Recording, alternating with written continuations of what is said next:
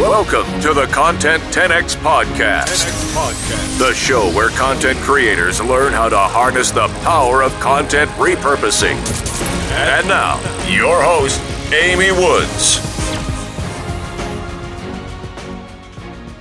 Hello and welcome to this episode of the Content 10X podcast. I'm your host, Amy Woods, and in today's episode, we're looking at the ways that you can get help with repurposing your content if you have a little bit of budget to spend and you're now looking to bring in support. So last week on the podcast, I talked about how you can get started with repurposing your content if it's just you.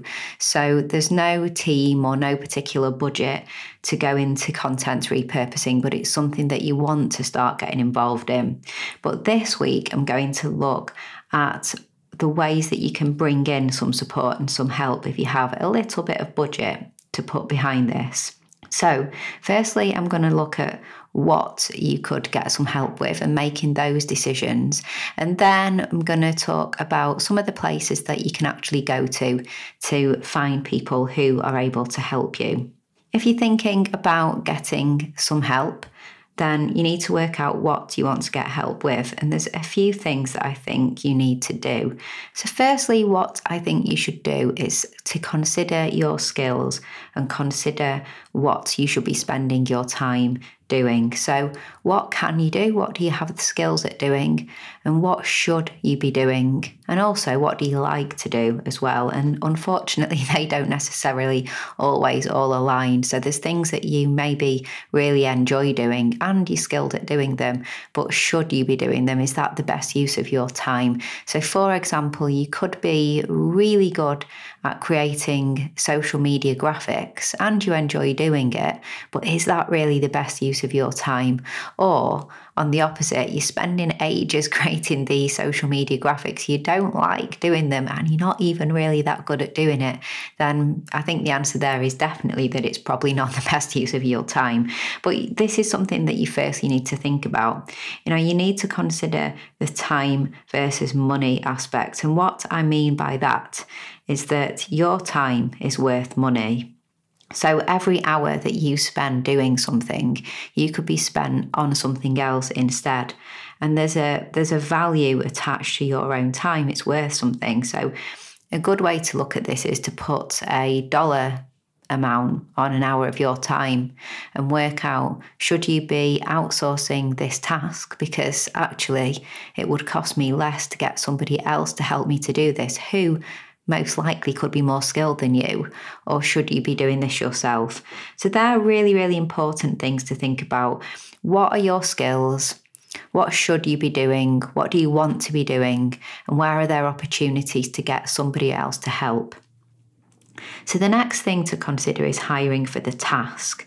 If you're going to get some help, I'm going to come on in a minute in terms of where you could go for help. But let's say you go for a freelancer to come in and help you, then just to be really aware of the fact that you need to hire for the task and that you're not likely to find one person who is a superhero and can do absolutely everything from video editing to creating graphics to writing really good copy and really good content to planning things out. That's not likely to be one individual. So you need to break things down and consider yourself as hiring for the task as opposed to one super person who can do everything. So where can you go to find this help? So of course, one option is to go ahead and hire an employee. So we're talking about when you don't necessarily have a huge budget. So perhaps we're not talking about a full-time employee, but you maybe could go ahead and you can hire a part-time employee to come on and work for you.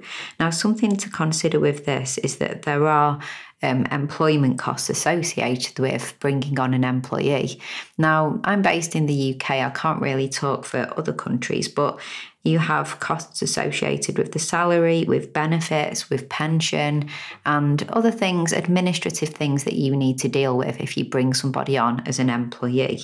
So another option could be to go down the route of looking for freelancers.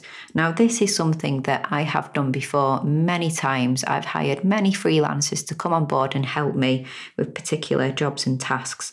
So let me just tell you a few of the places that I would go when looking to hire a freelancer. So firstly, there is Fiverr.com. That's Fiverr, Fiverr.com. Now, this is a marketplace where people who are looking for help for digital skills can find others who are offering those digital skills. When Fiverr first started, every job on there was a Fiverr, $5, hence the name. That's not really the case anymore now. Well, not at all. There are some jobs I'm sure that you can get for a Fiverr, but many of the sellers on Fiverr offer jobs at a higher price point than a Fiverr. And often you are asked if you want to upgrade, if you want things to be turned around a little quicker, or extra enhancements to the job, which will always cost a little bit more. But Fiverr is somewhere that you can go. I think Fiverr gets a little bit of a bad rep sometimes because obviously there's going to be a big variety of quality of people on there.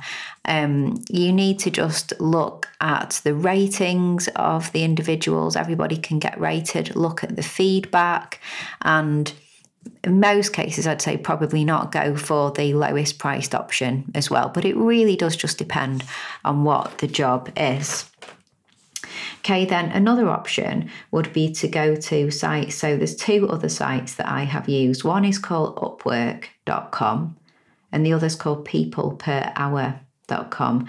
They're very similar. That in these sites, you actually post the job that you would like somebody to do, and then you get applications from people, and you can set all sorts of parameters in terms of the kinds of applicants that you want, how experienced they are, where they're based. If it's a writing job, then maybe you might state that you want a native English speaker, whatever kind of parameters you want to put in there, and you get applicants, and then you can choose who you want to work with. And whichever route you go, there are plenty of other sites that you can find freelancers from, and some niche sites for niche skills as well. So good old Google can help you out with finding those kind of sites. Some tips that I would give here is to just be really, really clear on the job that you want somebody to complete, really clear on the task, really clear on how you want them to go about completing the work, and really clear on the deadlines as well, and any kind of review process and revisions that you want them to be involved in. So the clearer you are when working with freelancers, the more likely you're going to get success with the job that you've hired them for. Another option on top of that, there's a couple actually. Secondly, is to move away from the online world. So we all get very caught up sometimes in the online world when actually there could be somebody who could help you more locally. So you can look for local help and local freelancers and work with people in that way. So that, of course, is another option. And then another option is to bring on a VA to work for you. So often with a VA, it's a bit like an employee, except they are offering a service as opposed to coming on to your company, onto your books as an employee. But what happens with VAs often is that you will have a service agreement, you'll agree on a set number of hours every week, and that can work really, really well. But just to remember what I said at the start of the episode, you can't expect one person to have all of the different skills that you require. So you still need to make sure that you're hiring the VA for the specific tasks that you want them to do. So in closing, last week I talked about how you need to think about taking things step by step.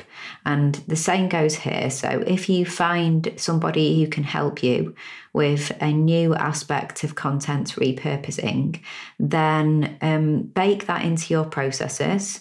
Perhaps ask them if they will be available on a weekly basis, and just try and take things week by week, step by step, until you've really built that content repurposing into your content processes. And then finally, again, I mentioned at the start, but to always bear in mind the alternative is you doing the work. So the alternative is either the work doesn't get done or that you do it.